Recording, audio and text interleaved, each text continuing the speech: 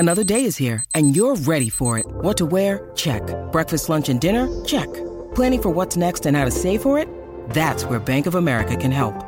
For your financial to-dos, Bank of America has experts ready to help get you closer to your goals. Get started at one of our local financial centers or 24/7 in our mobile banking app.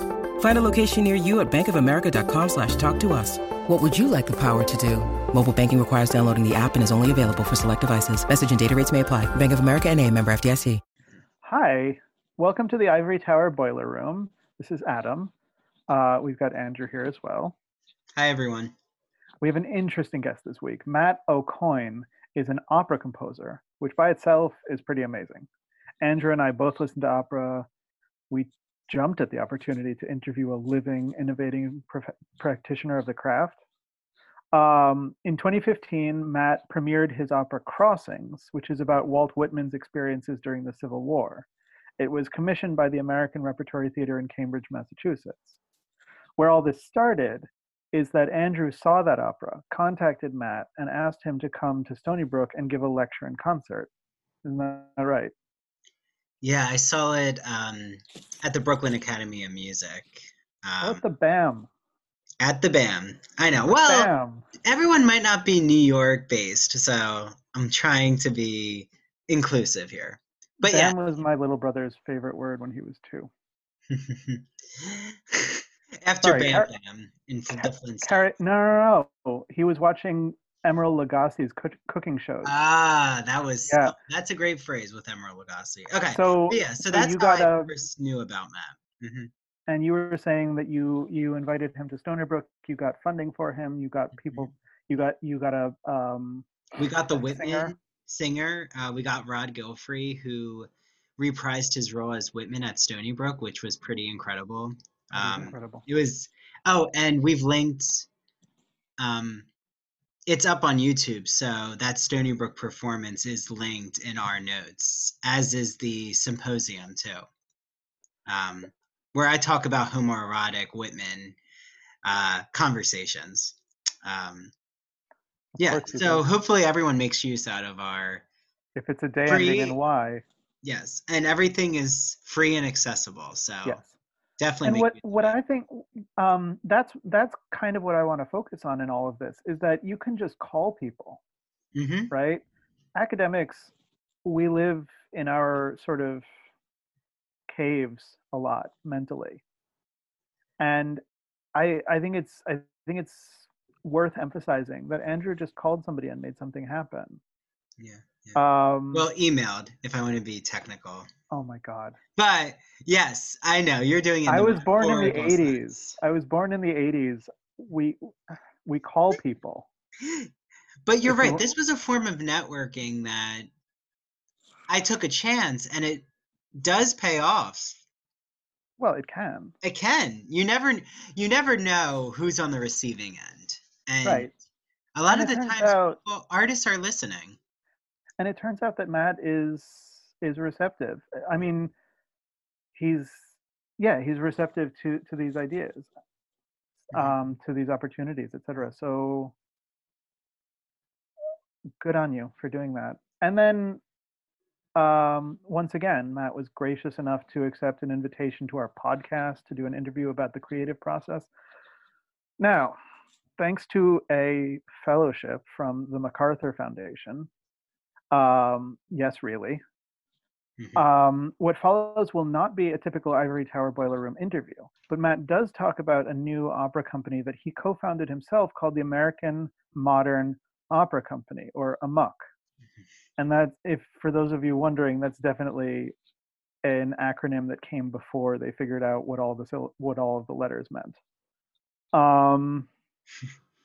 So, but if you're a performer, if you're a composer, if you're a conductor, a scholar of music in your own right, and you're wondering what to do this year, you can reach them through their website, runningamuck.org. Link in the notes to this episode.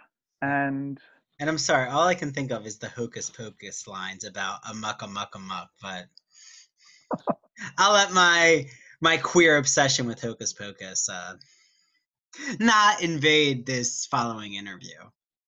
I mean, too late. It's true. I did just insert that.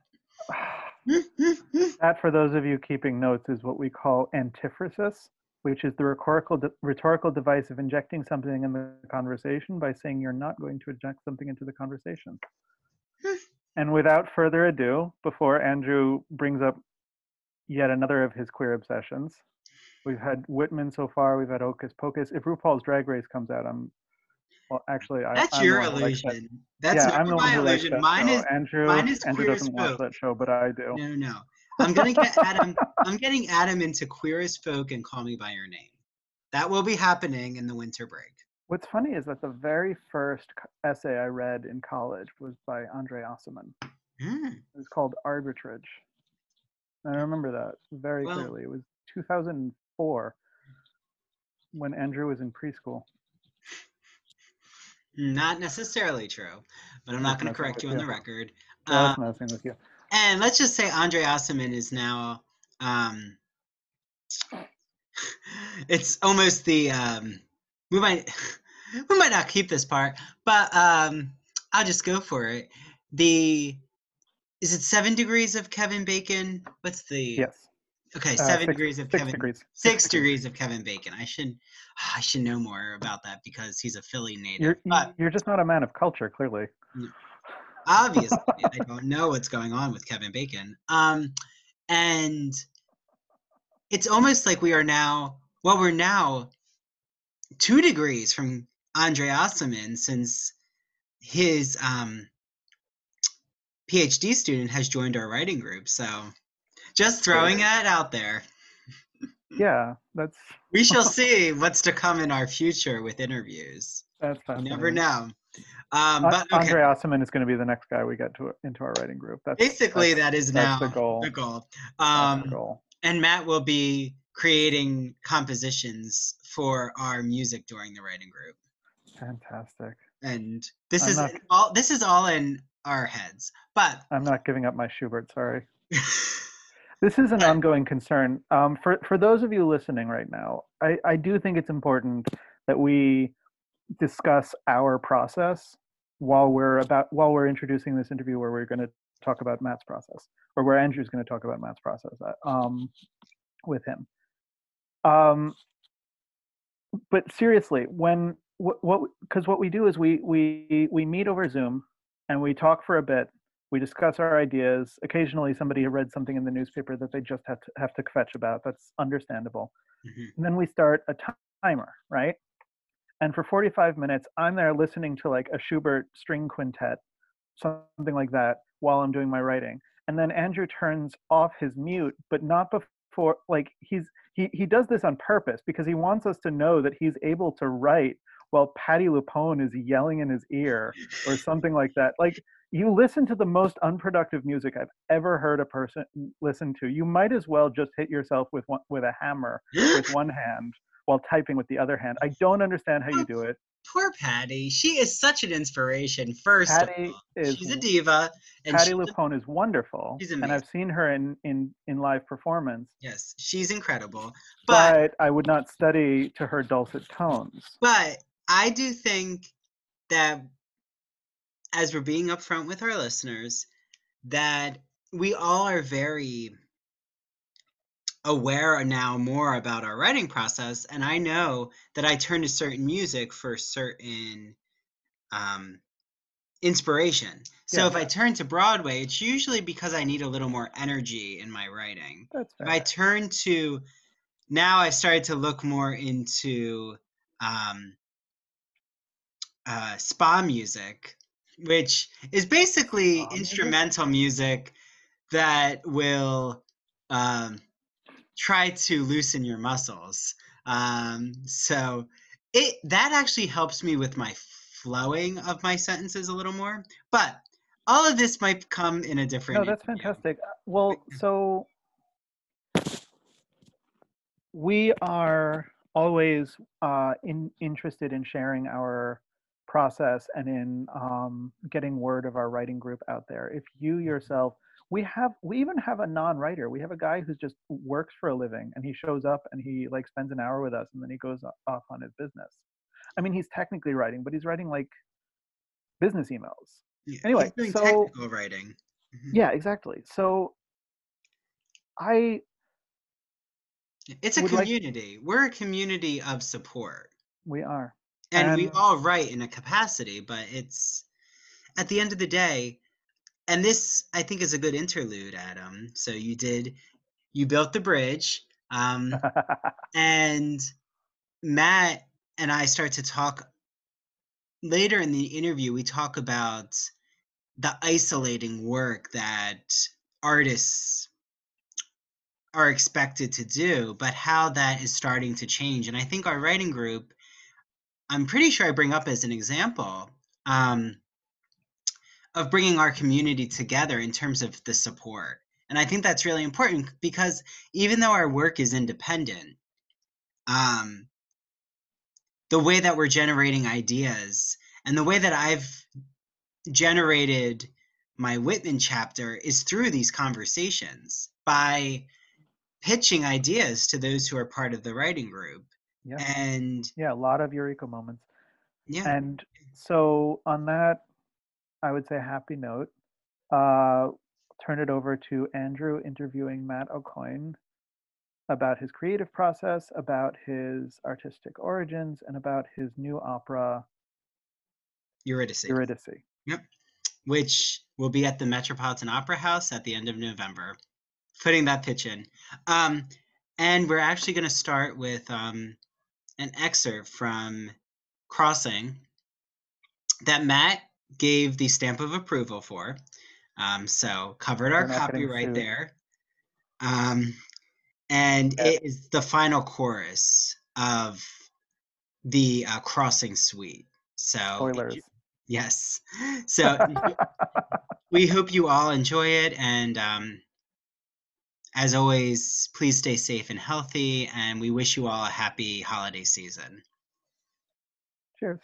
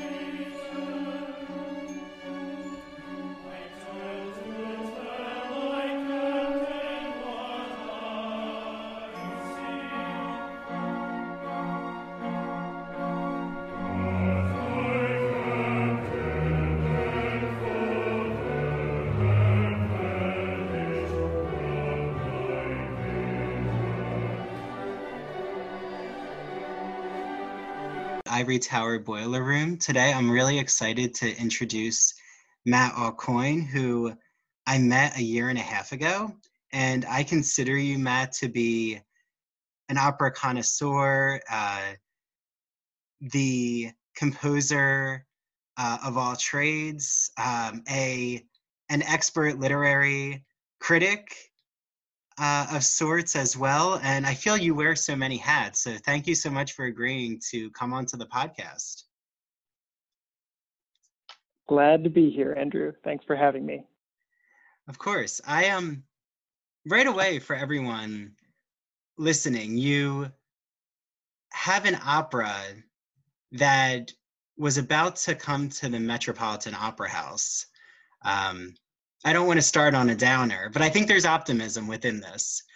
So bear with me. What was it like when you found out that Eurydice, your new opera, was going to be postponed? Oh, well, it actually hasn't been postponed. It was always scheduled for the fall of 2021, and it okay. still is. Oh, good. Oh, so it really, yeah, so it didn't really get derailed in that regard. No, it was first performed in Los Angeles in February of this year, which is to say 7 million years ago, is what it feels like.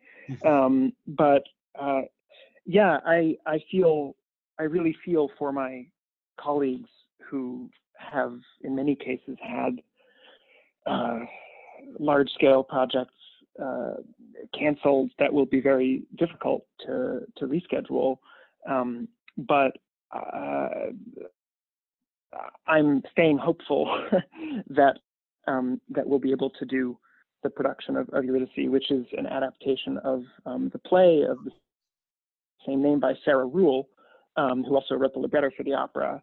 I'm hopeful that we'll be able to do it as scheduled in November and December of next year. And everyone who is in the Northeast or anywhere, I think we can all try to put that into our calendars to see Eurydice at the Met. And I know I can't wait to see it. So I'm geeking out just that I know someone who's having a production at the Met. But that's my own neurosis. So I met you. Well, I met you. I'm freaking out too, yeah. to be honest. So. Oh, okay. So, how does it feel to know that you're going to be premiering at the Met? I'm just curious from your end. Well, the Met's perspective or attitude rather towards new pieces has evolved quite a bit. For a long time, there were very few new pieces at the company that considers itself the flagship opera house, rightly or wrongly. And I'm happy to say that the current administration there has really raised the bar in terms of how many new pieces, and also, the diversity of perspectives represented among those pieces. Even 5 years ago, it felt like if there was one new piece in the season there, it was the only one, and so there was a sort of tremendous amount of pressure. And what's exciting is that in the 21-22 season, my piece is one of 3 very new pieces. The other 2 are Fire Shut Up in My Bones by the composer and, I believe, jazz trumpet player Terence Blanchard, and also Brett Dean's adaptation of Hamlet. So it's cool. I know Brett a little bit, and I think everybody involved feels like it's nice to have some company. It's nice for it not to be like, okay, you're going to go up head to head with Die Walküre, and by God, your piece better be a masterpiece. It's important. If you look at the average season at an opera house during times in history when it felt like the art form was really thriving, there were a lot of new pieces in a given season. And it was expected that some would do great and some would fail. And the only way to create an ecosystem where awesome pieces will emerge is to give a lot of people chances. So this is a long way of saying that, of course, I'm thrilled to be bringing the piece to New York. And I'm also thrilled that I'm not the only one who's doing so next year. Well, and I'm curious, how did it end up being your world premiere end up in Los Angeles? I have had a special connection both with the city of Los Angeles and with Los Angeles Opera for the past 4 or 5 years.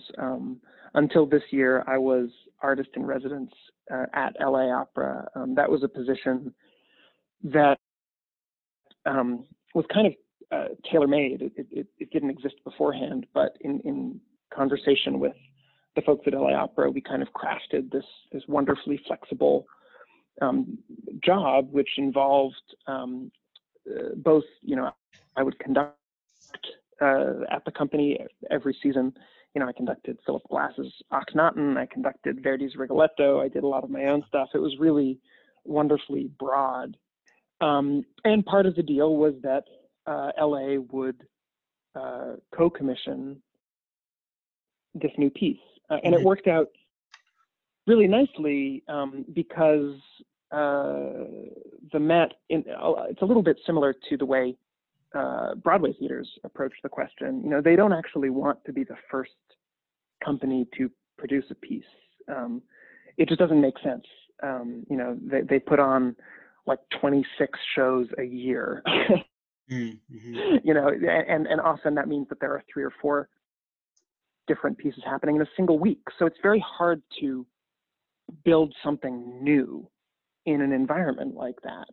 It's much easier and healthier, I think, for the artistic process to build a show for the first time in an environment where there's a little bit more space. And LA Opera, it's also a big company, but they only do about 6 shows a year as opposed to 26. So because of that, you're not competing for use of the stage, practical things like that.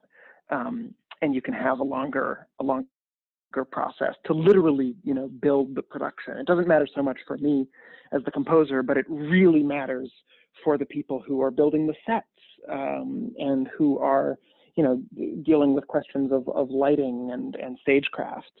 So in a way, that's how the LA New York partnership came together. And I also really love Los Angeles. I lived there for a year, and I still, before the pandemic, would try to spend as much time there as possible. This is the first winter in about 5 years that I haven't been able to find excuses to to do musical work in Southern California, so I miss that very much. I'd rather be in SoCal than the Northeast for the next couple of months, for sure. And correct me if I'm wrong, but the way I got to know Matt was through the Whitman opera Crossing, which I hope you're not offended if I call it the Whitman opera, but Crossing is the opera. That's what it is, title. Yeah. And was that also premiered with the Los Angeles Opera? No, Crossing was developed with a theater in Boston, the American Repertory Theater, ART, which, it was kind of an organic connection. I was a student in Boston, and I got to know the team at the ART while I was an undergrad, and we started talking about a project right around the time that I graduated. So it was a kind of seamless process. They share a theater space with Harvard, and I had done a student piece, a really really sloppy student piece in that space, and I think the team there saw it and decided, okay, well, let's try and take the next step together. Well, I don't know if they would classify it as sloppy, but ART, isn't that also where Diane Paulus did Pippin? And there's been a few musicals. Well, yes, and Diane directed Crossing too. Oh wow, I forgot about that. I love the Pippin revival. I got a chance to see that in New York. Well, you can let her know. I think she's a masterful director. So you do your undergrad at Harvard, and you majored in English? That's right, yeah. Okay. And so with the curriculum at Harvard, how are you able to balance the humanities with also composition? Well, when I mean composition, I mean in the musical sense, not composition and rhetoric. Just to get that out there. Uh-huh. Yeah, I mean, I think you have to be a little bit of a masochist to want to juggle different things. But I was, I was attracted to the idea of being at a university where I would be able to meet people who worked in a wide range of disciplines. I always had a slight resistance to the idea of going to a conservatory. It's strange. I mean, in hindsight, I don't think it was entirely rational or healthy. I would have benefited from certain aspects of the structure at a conservatory at various points along the way, and had to make up for that later. But there's a lot to be said, I think, for being able to deepen and broaden your education in a way that a university can offer. And given that I was there, I thought, well, I can make music as much as I want. I don't need to major in it. And the music major at Harvard it's not really a performance degree, or at least it wasn't when I was there. It's more kind of musicology focused, and that really wasn't what I was interested in. So I thought, okay, well, I'll practice like hell. I'll study conducting independently. I'll get involved with opera companies in the Boston area, but I also really care about literature. And I had the chance to work with some unbelievable teachers, Jory Graham, the poet, Helen Vendler, the critic, and that had an impact on my craft, musically as well as otherwise. I think what Jory taught me about form and process was totally transferable to music, even though she was working in a totally different medium. So it was a messy path, and I did realize around the time that I graduated that I really had to get my shit together as far as a couple of things about my composition technique. So I did the master's program at Juilliard. Admittedly, I didn't really finish it, but I learned a lot from kind of having my feet held to the fire musically in a way that I didn't during college.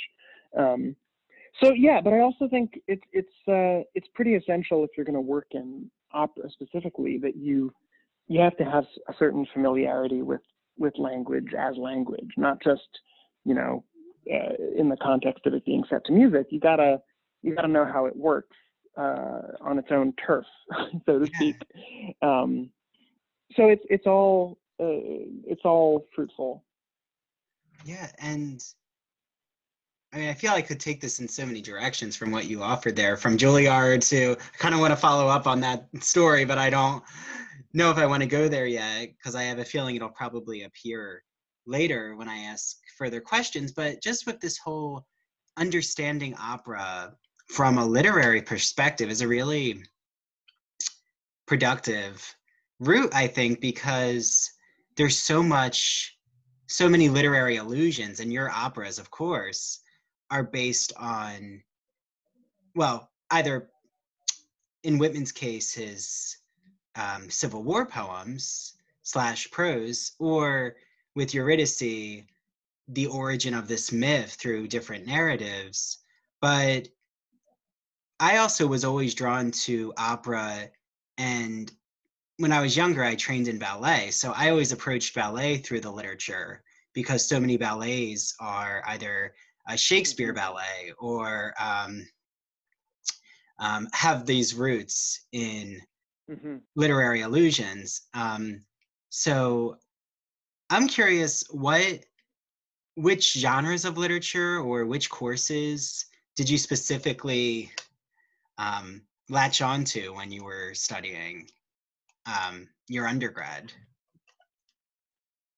Oh man, there were a lot. Certainly, Jory Graham was teaching poetry workshops. It was where students would create new work. And it's kind of a life goal of mine to someday create a similar system for composers. Composition lessons tend to follow a kind of master-apprentice model where it's one-on-one and very kind of sealed off. And in the creative writing world, as I'm sure you know, Andrew, it tends to be more of a group exercise, and I found that really generative. Every week there'd be these worksheets of all the stuff that people had been working on that week, and what you saw happen was that it became this kind of psychic goulash, where everybody's personality kind of rubbed off on each other, and this strange, mysterious thing would kind of, it was like a cultic, shared madness would take over, and it was really really kind of inspiring, and Jory knew how to, she knew how to stir the cauldron. So that was pretty formative. Gosh, what else? Well, Helen Vendler, I see her Dickinson book every time I wake up because it's one of the bookshelves near me, and find her approach staring down formidably, intimidatingly at you. But I find her approach to 19th century, especially the Dickinson poetry, she's so good at locating why Dickinson uses enjambment in such a circumstance, or the line of verse. She's just such a good close reader, and it seems that's why you really focused a lot of your time on poetry. It seems you were really interested in verse. Yeah, I was interested in the craft of it, and Helen Vendler. I mean, she was the kind of professor that it really didn't matter what class she was teaching. You would just take whatever it was, so as to be in her presence and get to know her. So I barely even remember which. I don't even really like Yeats, but I took a Yeats class with her just because I wanted to learn from her.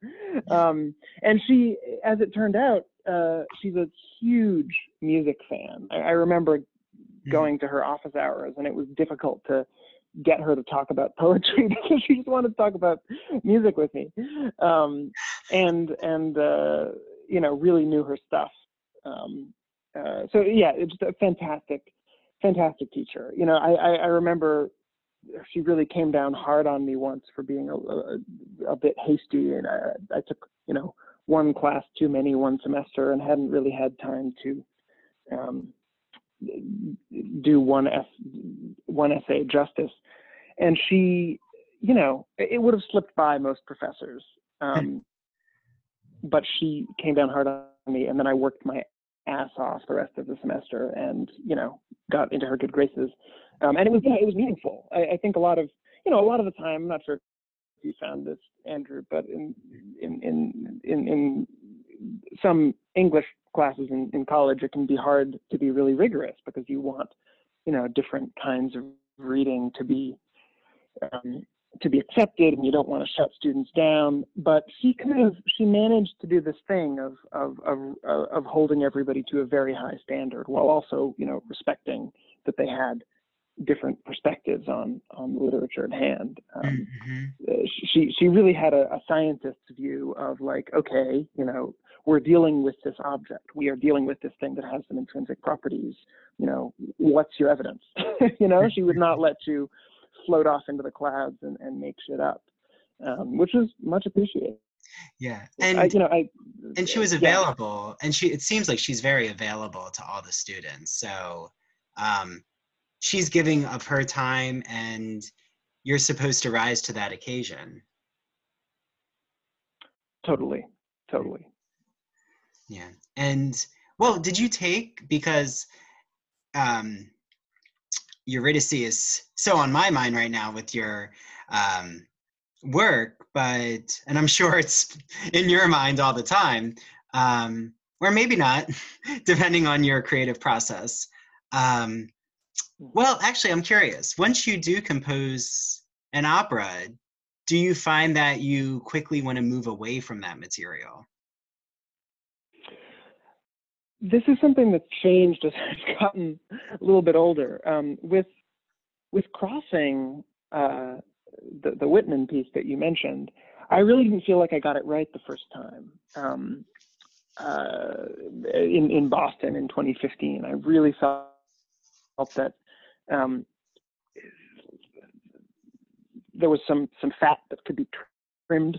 Some things happened in the wrong order. The orchestration was lagging behind where I felt that I had gotten to as a composer.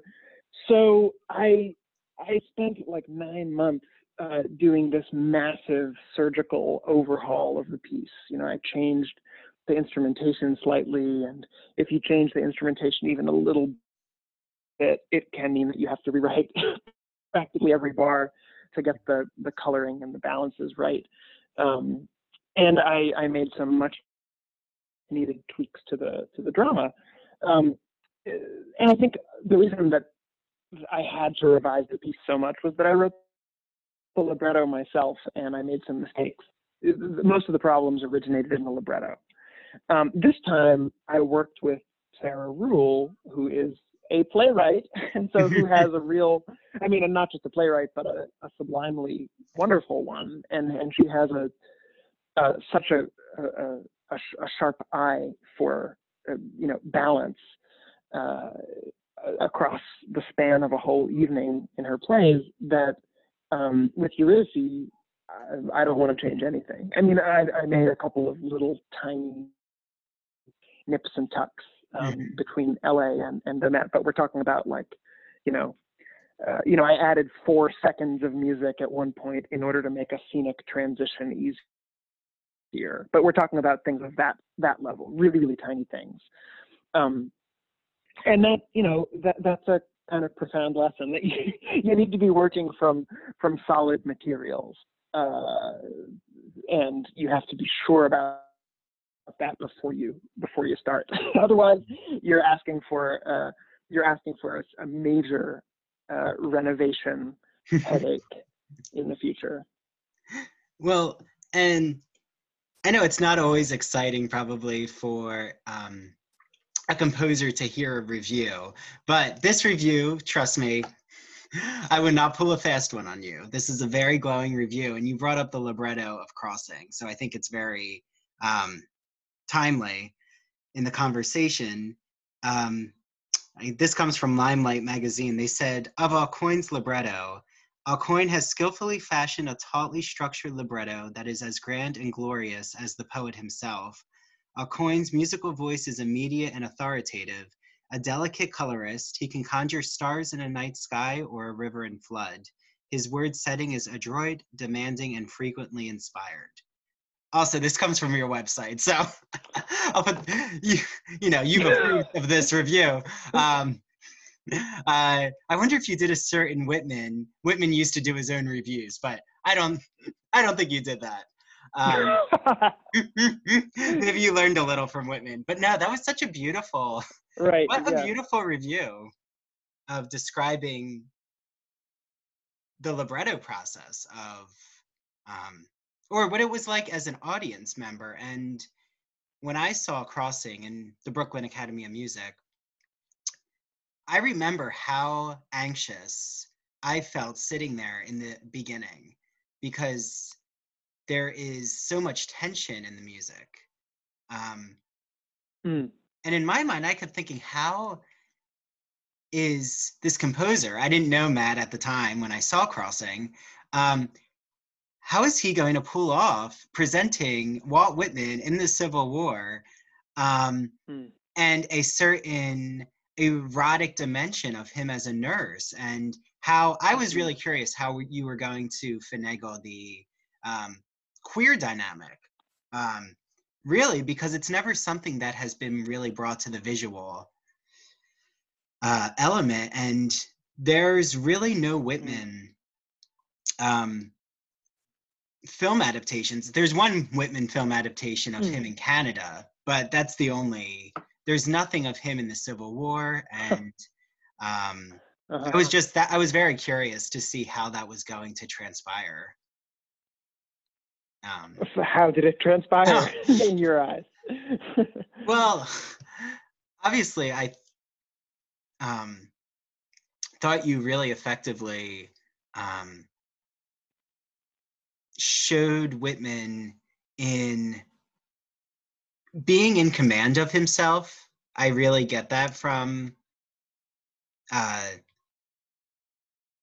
the libretto specifically, but how commanding a presence, and he has a certain authoritativeness without being extremely narcissistic or full of an ego, which I think, Whitman can start to go into the egotistic side depending on what you're reading.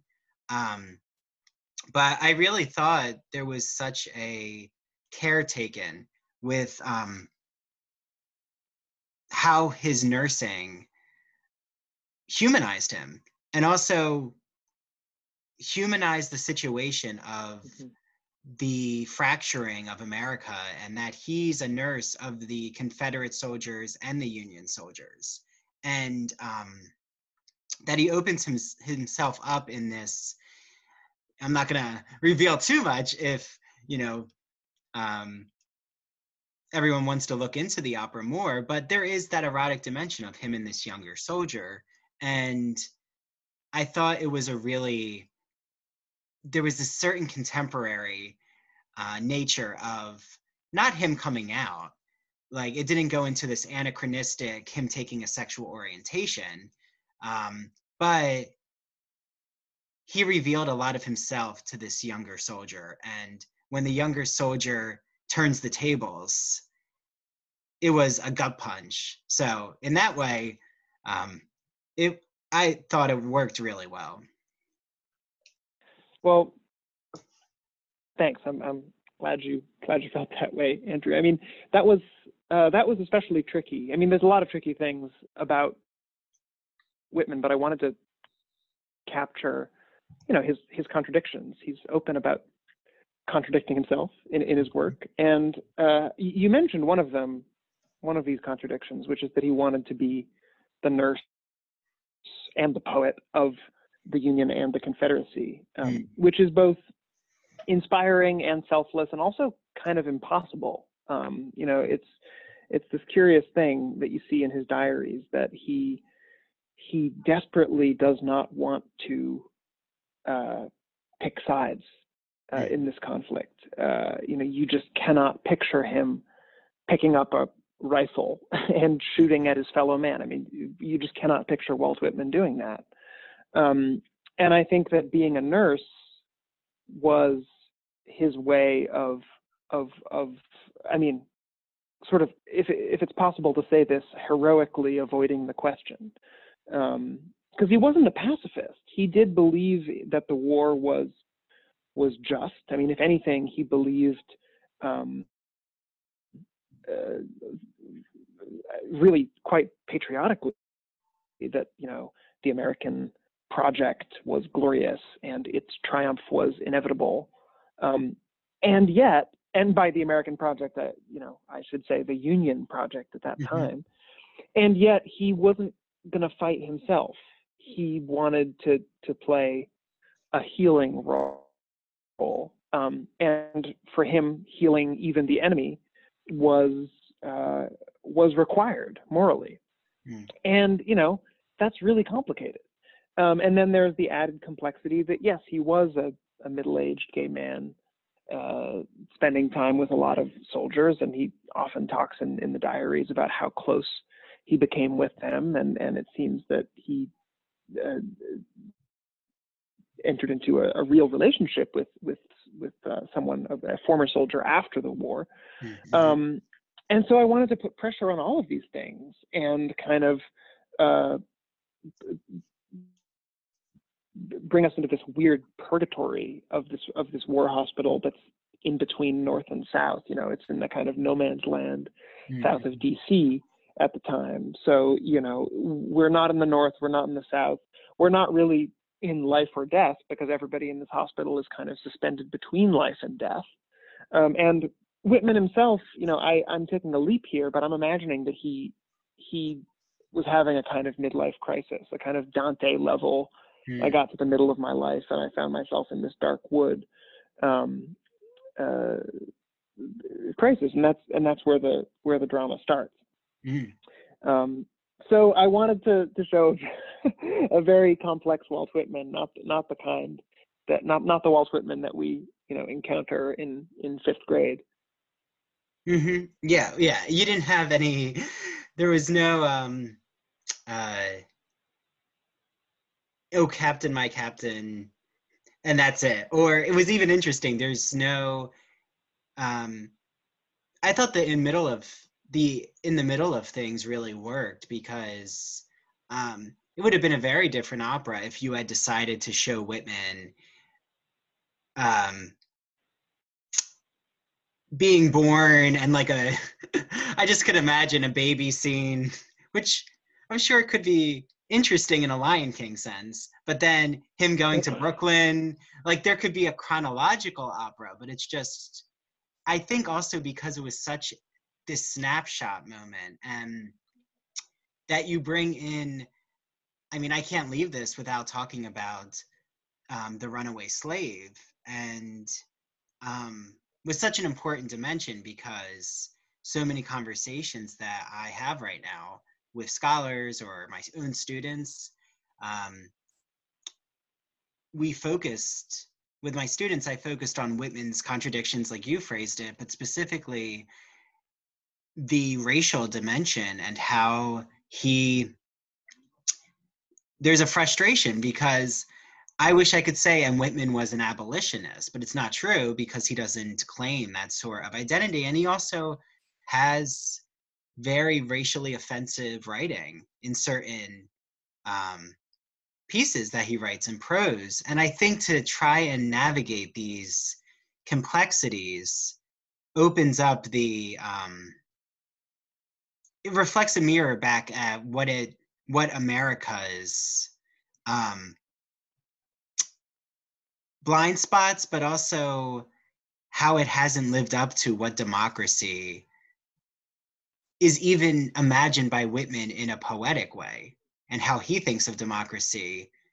And he's not necessarily living that poetic imagination. I'm not sure if I conveyed that well, but I see what you're saying. Whitman's views on race are hard to get a handle on, and you're right, they're not clearly abolitionist, because you know, often with these kinds of issues, Whitman feels like to take a stance is to lessen the universality of his message. You know, so you have on the positive side, you have accounts in the diaries of saying that the black soldiers are as courageous as the white ones and things like that. But on the other side, on the negative side, you have something like the moment in his poem, The Sleepers, where he's sort of treating sleep as this democratizing force and saying that sleep makes us all equal. And he goes so far as to say, you know, the master and the slave join hands. And, you know, reading it, you just go, no, they don't. You know, you can't make that leap. You can't heal that wound. It's just not responsible artistically. So this is a kind of the dark side of Whitman's desire to speak for everyone. You know, the writer Ben Lerner has some really brilliant things to say about this. He talks about how there's almost a kind of corporate dimension. That there's this giant corporate voice, you know, to Whitman saying, you know, every atom that belongs to me as good belongs to you, or vice versa, rather. And, you know, to say so is to suddenly become incapable of recognizing difference, because if you really recognize difference, then all of your atoms are no longer shared. And so, you know, it's it's very American in a way, Whitman's desire to steamroll these issues and speak in this bloated kind of epic tone. And so, I wanted to get back to the character that you mentioned, or the runaway enslaved person, Freddie Stowers, a formerly enslaved man. It felt important to have a Black man speak in his own words and address Whitman and tell him his own story. And I even sort of created the sense in the piece that Stowers kind of inspired one of Whitman's poems, or kind of, actually had the experience, and Whitman maybe sort of listed it. That's a fictionalization. And I'm not sure if I handled it adroitly or not, but that was a totally essential voice to have there in that hospital. Yeah, and I really feel that the erotic dimension of Whitman's poetry, and I'm so close to it with research, but just even when you brought up Ben Lerner, and I'm gonna have to look into his work now, because I really like that way of thinking about, I celebrate myself and sing myself what I assume you shall assume, this type of corporatization, as he phrases it, could also be paraphrased in the really eyebrow-raising moments when you hear "We All Bleed Red" from certain people in American society. And it kind of has that certain tone if you start to read it in that way. But it's such a good marketing piece that Whitman does.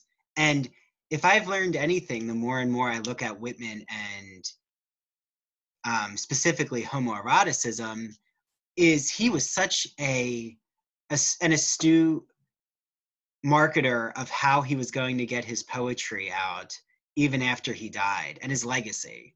And that he made sure that his biographer, Horace Traubel, published these multiple volumes, which I'm sure you've seen some of, with Walt Whitman and Camden, and that he continued to hold the carrot in front of John Addington Symonds, the Victorian, who kept asking him, is Calamus speaking about a homosexual identity? And Whitman doesn't deny it the first letter. It takes him, he doesn't really answer the question until a year before he dies. So it's so interesting to me how he kind of leads on and forms a friendship, I think, with Symonds, but he's not really interested in ever defining, specifically trying to label this poetry as homosexual, but also he leaves open the opportunity for it to be read that way.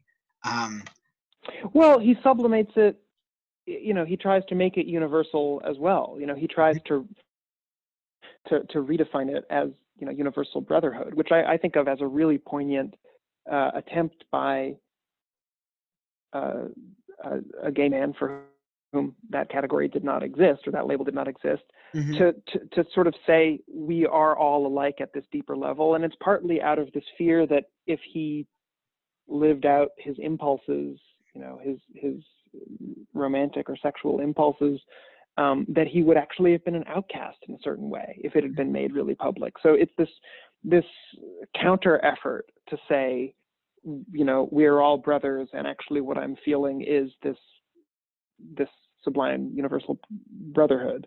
It's really touching. It's kind of brilliant it's a brilliant evasion.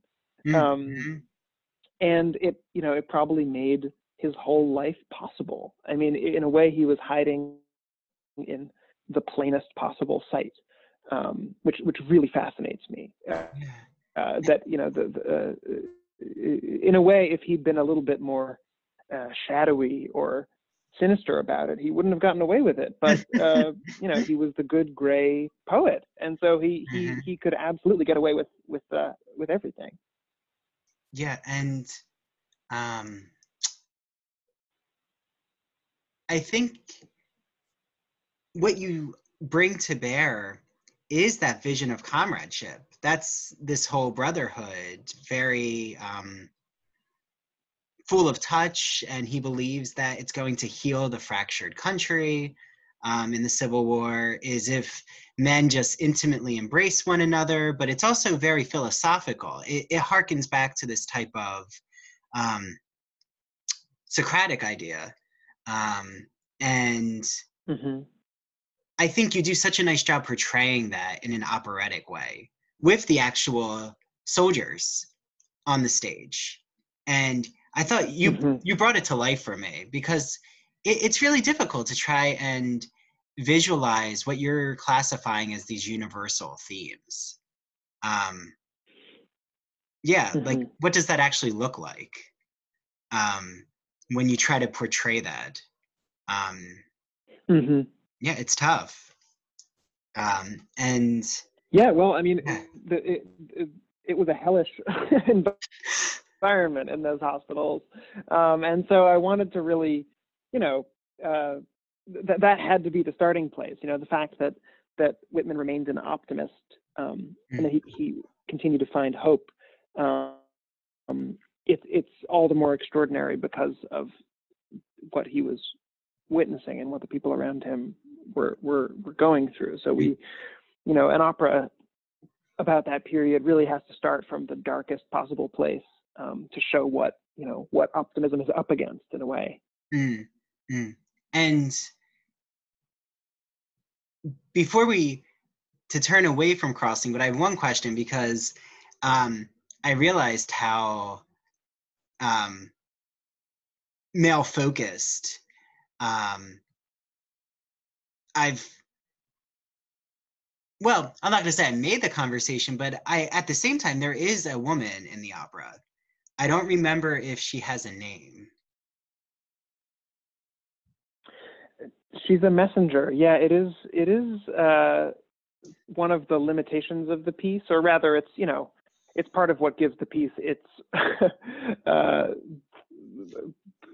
particular texture, that it is a very male piece. And that's partly why I wanted to write a piece with a soprano protagonist, Eurydice, immediately after Crossing. Okay. So that was something you were conscious of? It was, yeah. And I think I may have done it differently if I were starting now. For every reason. You want a balance of energies and perspectives, and also at the musical level, it can sound a bit dark and heavy if you have only male voices on stage.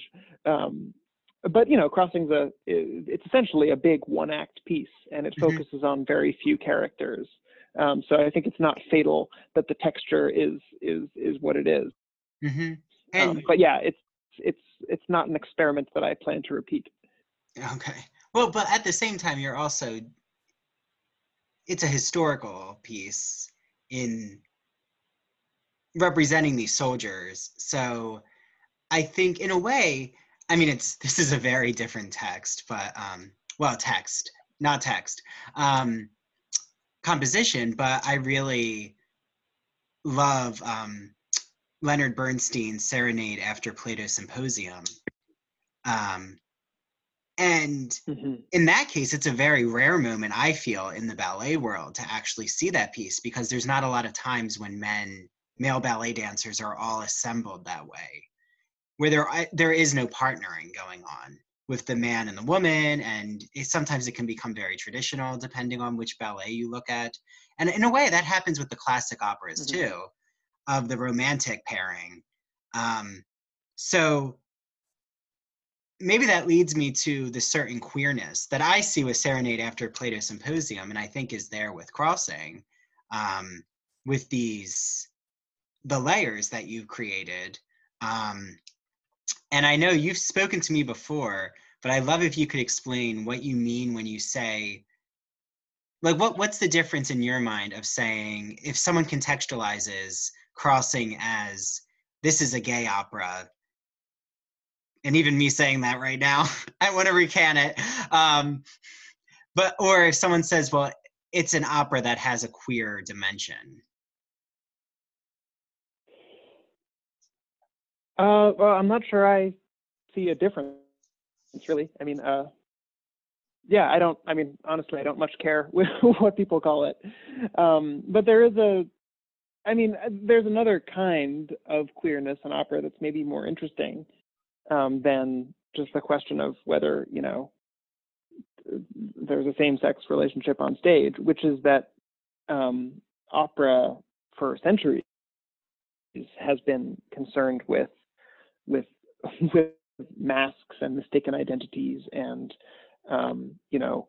the pants roles, as they're known, female singers portraying men, and a voice type like the countertenor, which is a very high male voice that has historical connections to castrati, men who were literally castrated so as to be able to sing like women. So in a way, the explicit queerness is the least interesting kind, and the whole history of opera is full of things not being as they seem, of being kind of a drag show in a way. And I think that's really fruitful, because I think it allowed a lot of things to be said that could not have been said directly. For me, the character of Cherubino in Mozart's Nozze di Figaro is like, my first queer icon. It's a teenage boy portrayed by a mezzo soprano. And I encountered that piece when I was pretty young, and certainly have not figured out my own identity in any conscious way. But I think I certainly recognized that this character was androgynous, was something different from everyone else in the opera, where there's a sort of virile baritone and there's a very ladylike soprano, and then there's this other thing, there's this other presence, which I found totally beguiling. And the fact that Cherubino is also literally a hormonal teenager who is saying, "I don't know what's happening to me," that's very touching, because the audience also doesn't know what's happening. What are we to make of a character like Cherubino? And Strauss picks up on this with Octavian in Der Rosenkavalier, which is a similar. We're told that the character is a teenage boy who's going crazy for women, but that's it's more complicated than that in the music. So yeah, I guess I would say that a lot of opera is a giant drag pageant. Yeah, and it's really choose your own adventure. And I love also how you talk about what you gravitated towards in understanding your own identity. And I'll speak from I think I really realized I was not quite like the other young boys around me when I was fanning out over those three ladies in Mozart's The Magic Flute. For some reason, I find them fascinating. It's a sure sign. Yes, that was a sure sign. And also, I find that The Witch is such a drag type of performance in the Hansel and Gretel opera. Totally. And, can be sung by a man or a woman, actually, too. So. Yeah. And yeah, well, I think I now have to return to some of those pieces, especially the ones you mentioned, because I'm now going to have a certain angle when I approach those texts. But I'm also curious, did you grow up, because now you've kind of taken us, even if you didn't want to take us into your childhood, it sounds like you had a certain awareness of classical music growing up. Yeah, I mean, look, a lot of, I think anybody who's a professional classical musician, almost everybody got started very young. So I discovered it. I caught the bug when I was 6 or so. Excuse me. Dusty here. Yeah, I mean, first just the piano and messing around, trying to make stuff up. And for me, it was instrumental music first. I think the opera is very off-putting to kids. Typically, it seems kind of shrieky, and so it took a couple of years for me to kind of open my mind to, and it was the Mozart operas first. I think they're they're long and they're a little complicated, but the music is so immediate and appealing and memorable, and a little bit sweet, that I think a certain kind of kid can really connect to it. And so, how many were you playing many instruments when you were younger? Yeah, I mean, piano was always my primary instrument. I also played clarinet for a while, played some percussion in high school. Still love to just bang on a percussion instrument, though I'm not an expert at it. But yeah, piano was always my instrument. Though I'm not a capital P pianist. I don't stay super in shape, but the piano is a very dear friend. It's also it's a real helpful tool for composition. I'm definitely a sensual composer, in the sense that I want to feel the music as I'm writing it, and so I want to have my hands in the keys. Yeah. Do you sing as well? I have. Yeah, I mean, yeah, sure. I sing to myself 24 hours a day. It's probably drives my husband crazy. But I have also studied voice a little bit. I figured that if I'm gonna, make singers suffer through my music, I should at least know what it feels like. And it's really important. I would recommend everybody should take voice lessons at some point, because you don't have to have a great voice. It's not about, you don't have to be Pavarotti, but just learning to control these muscles that we all have. You don't have to go out and buy a trombone and take care of that instrument. We all have an instrument in our throats, and it doesn't take very much to just learn a few basic things about support and breathing and legato, and it's highly recommended. Yeah, it keeps you in shape as well, in terms of, well, like you said, thinking about your breath is really important, and posture. But I have to ask, just because of one of my passions, but have you ever taken dance lessons? I'm afraid not. Though, I co-founded an ensemble called AMUC, which stands for American Modern Opera Company, AMOC, a few years ago, and it's really important to my artistic life. And the members of AMUC are both musicians and dancers, and so I've gotten to know a few truly amazing dancers over the past 4 years or so, and so I'm around dancers a lot, and I would like to say that some of their expertise and their sheer comfort in their own skins has rubbed off on me, but I'm not sure that it has.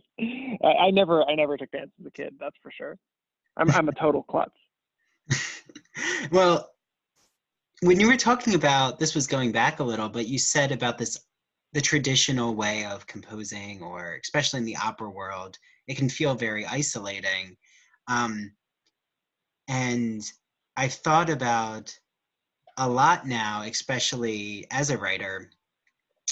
I'm part of now a Zoom writing group, and there's so much energy we all gain together, and we're just sharing ideas back and forth, and I love that community. And it reminds me of why I gravitate towards the Bloomsbury group of England, or the Pre-Raphaelite group. I'm really infatuated with the Rossettis, and but also the Broadway musical teams. There's such a community. I think they used to, I don't know if they still have these establishments, but they used to go to certain buildings, and you could, I don't know if it was a restaurant, but you would just go in and whoever was there, you would work on a piece together. And I know in a way that's how Stephen Sondheim and Mary Rogers, many different composers met up that way.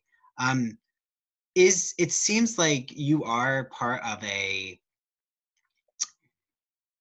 burgeoning, shall we say, community of sorts like that in the opera world. Is there some sort of collaborative team like that coming up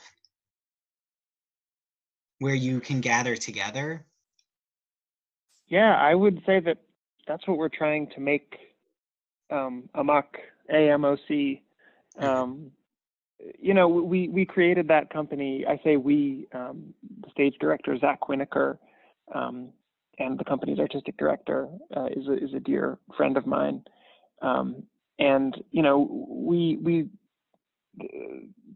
talked about 5 years ago and said, look, we know who our favorite colleagues are. But it's so hard to work with them when these institutions are always the kind of middleman.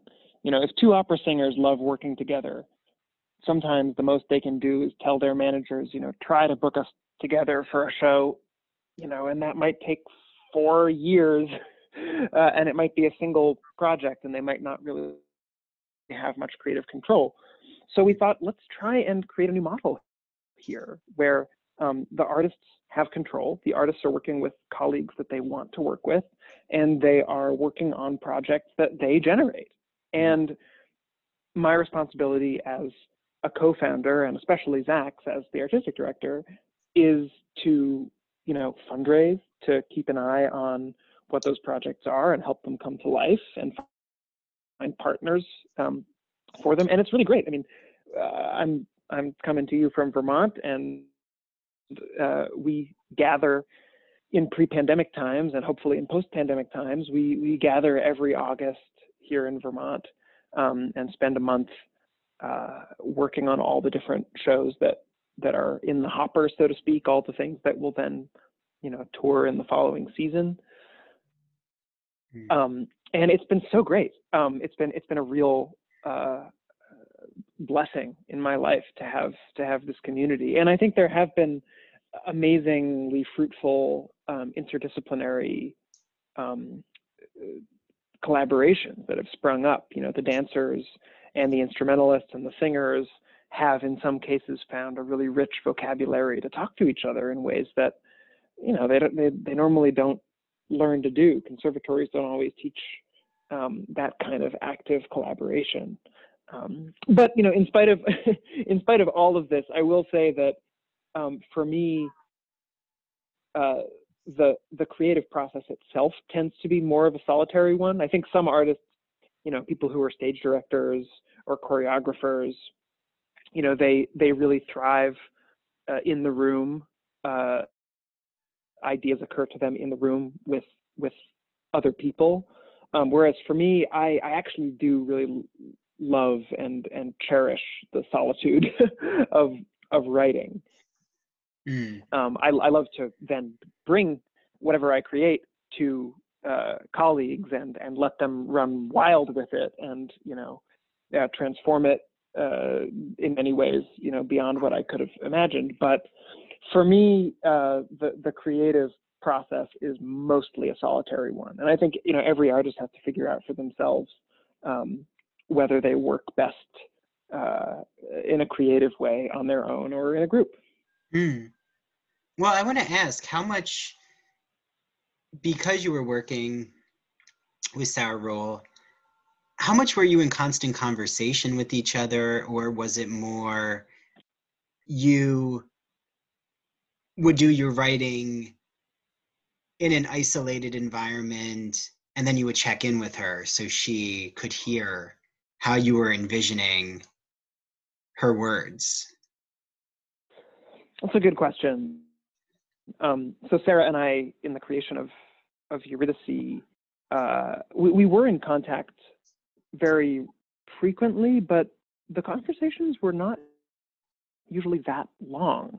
And I think the reason that it was a relatively, actually, I think it was a remarkably seamless process as these things go. Often, composers and librettists are, clawing at each other and despising each other by the end of the process. And Sarah and I actually are on very good terms, and would be very happy to work together again.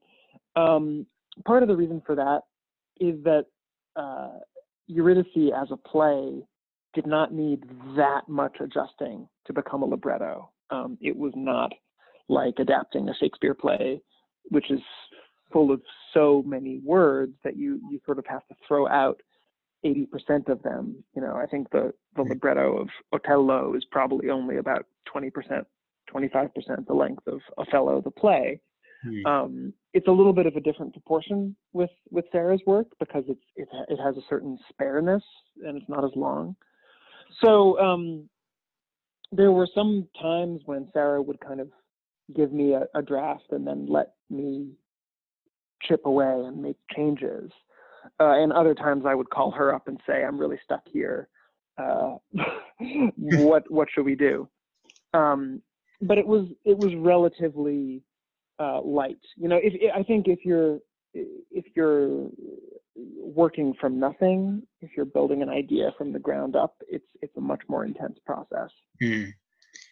Well, I'm curious, did you want to see or had already seen a maybe live production or recording of her play? Oh, I'm sorry, Andrew. Could you repeat that? It cut out for 1 sec. Oh, sorry. Yeah. Did you want to see her play performed before you were crafting your composition? I did want to see it performed, but I was just never in a place where it was being performed. It's so strange because her play, Eurydice, and a lot of her plays are done a lot. They are performed all over the place, including many college campuses. But I just barely missed them. So for better or worse, I have never seen, well, that's not true. I did see a staged reading performance of Eurydice the play, but believe it or not, I only saw that the day after the opera's premiere. Oh, wow. We did a staged reading at the Getty Villa in Los Angeles as part of the kind of festival surrounding the opera's premiere. So that's kind of ironic that I didn't see the play till the day after it was performed.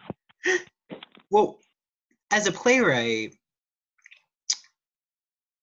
I mean, you don't have to, I'm not asking you to take over Sarah's psyche, but I'm just curious, as a playwright, I could imagine there might be moments where it can be tough to separate the play from the opera.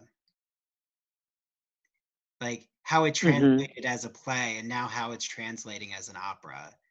But I'm sure that must be anytime there's an adaptation going on of a work. And were there ever conversations? So you're curious about how, like her perspective on what was gained and what was lost? Yeah. I'm curious, what was her perspective on that? I mean, I think though Sarah had not worked in opera before, she quickly grasped kind of the rules of the medium in a way that I really appreciated, that she knew that it was going to be very different, and she embraced that and enabled it in her libretto. I do remember one very funny early conversation where we were kind of talking through the play, and Sarah said, well, there's some parts of the play that are kind of, it's a comedy at times. There's parts that are funny. Is opera allowed to be funny? And I thought that was just so touching. And it also sort of means that opera has really failed to communicate the full range of what it can be. Because of course we need the whole spectrum of energy. We need joy and humor in the art form.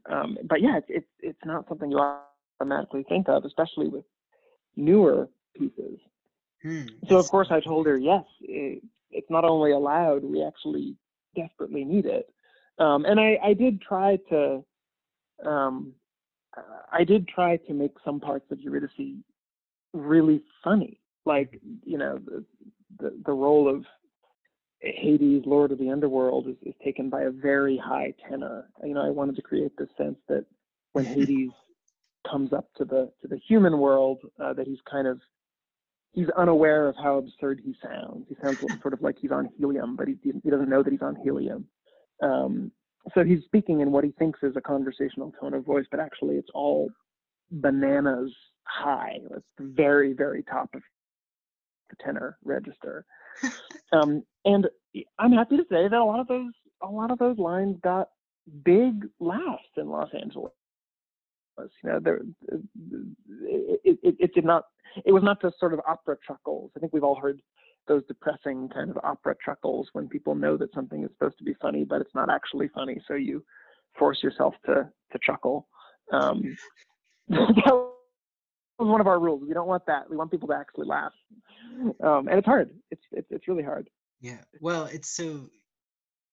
I'm so glad, because now I'm excited to. I feel like you've given all of us a primer of sorts for how to approach Eurydice, not in the interpretive way, but just that we can expect it to have comedic elements, because beside from Crossing being one of my favorite operas, which is true, I'm not just saying that, I think my favorite classic opera is Così fan tutte,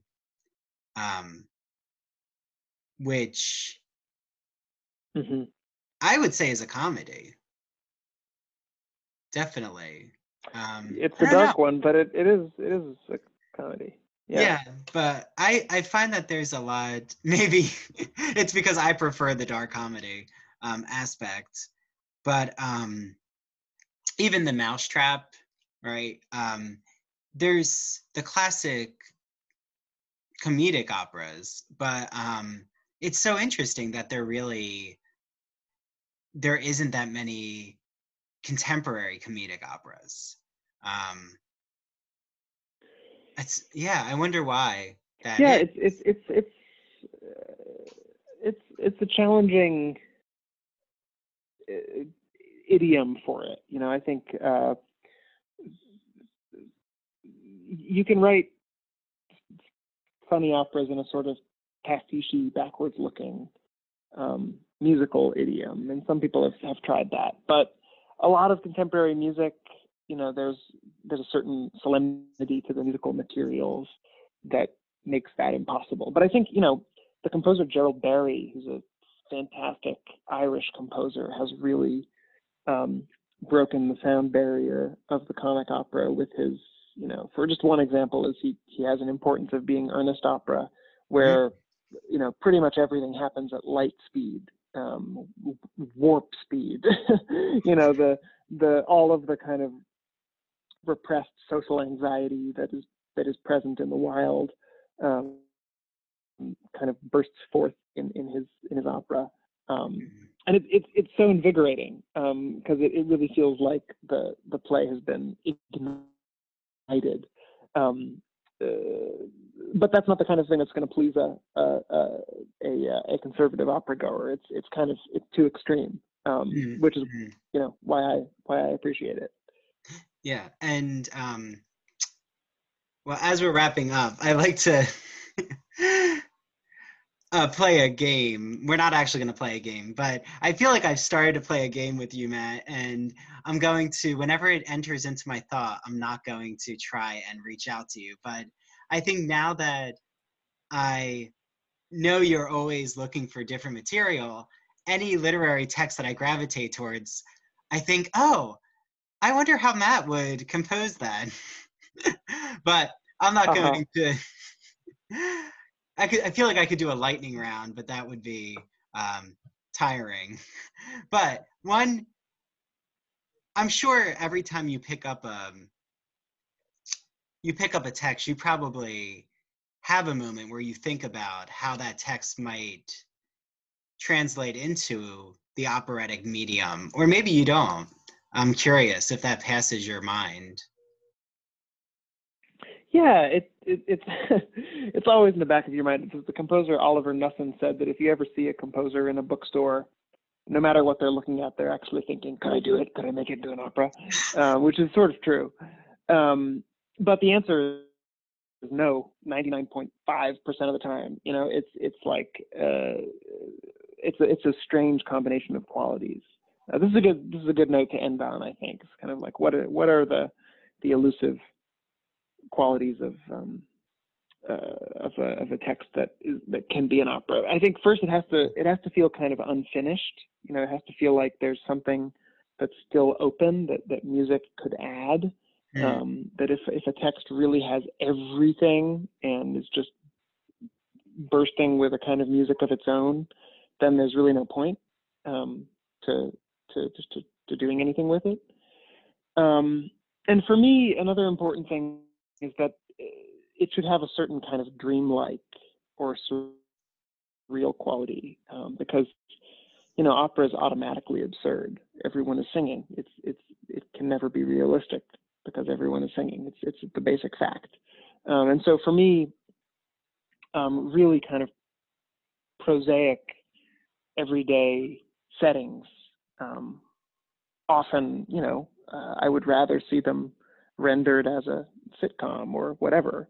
No reason to make them into an opera. So I tend to want the world of the piece to have a sense of the uncanny, because I think, you know, music is most at home evoking that kind of world. It's not a hard and fast rule, but if you know, if if a piece is too close to, you know, the Seinfeld register, you know, which is like I think of Seinfeld as like the most perfectly spoken as opposed to sung piece of culture ever created, and it's a masterpiece. But it's absolutely in the form that it should take. You know, there's no reason to set it to music.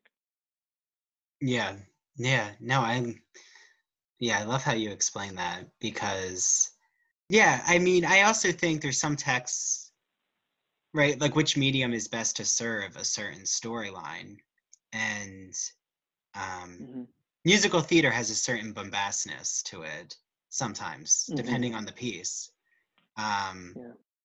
But shall we say that Call Me by Your Name is your next opera? Talk about a piece that is already everything it needs to be. Okay, so it's not going to be that.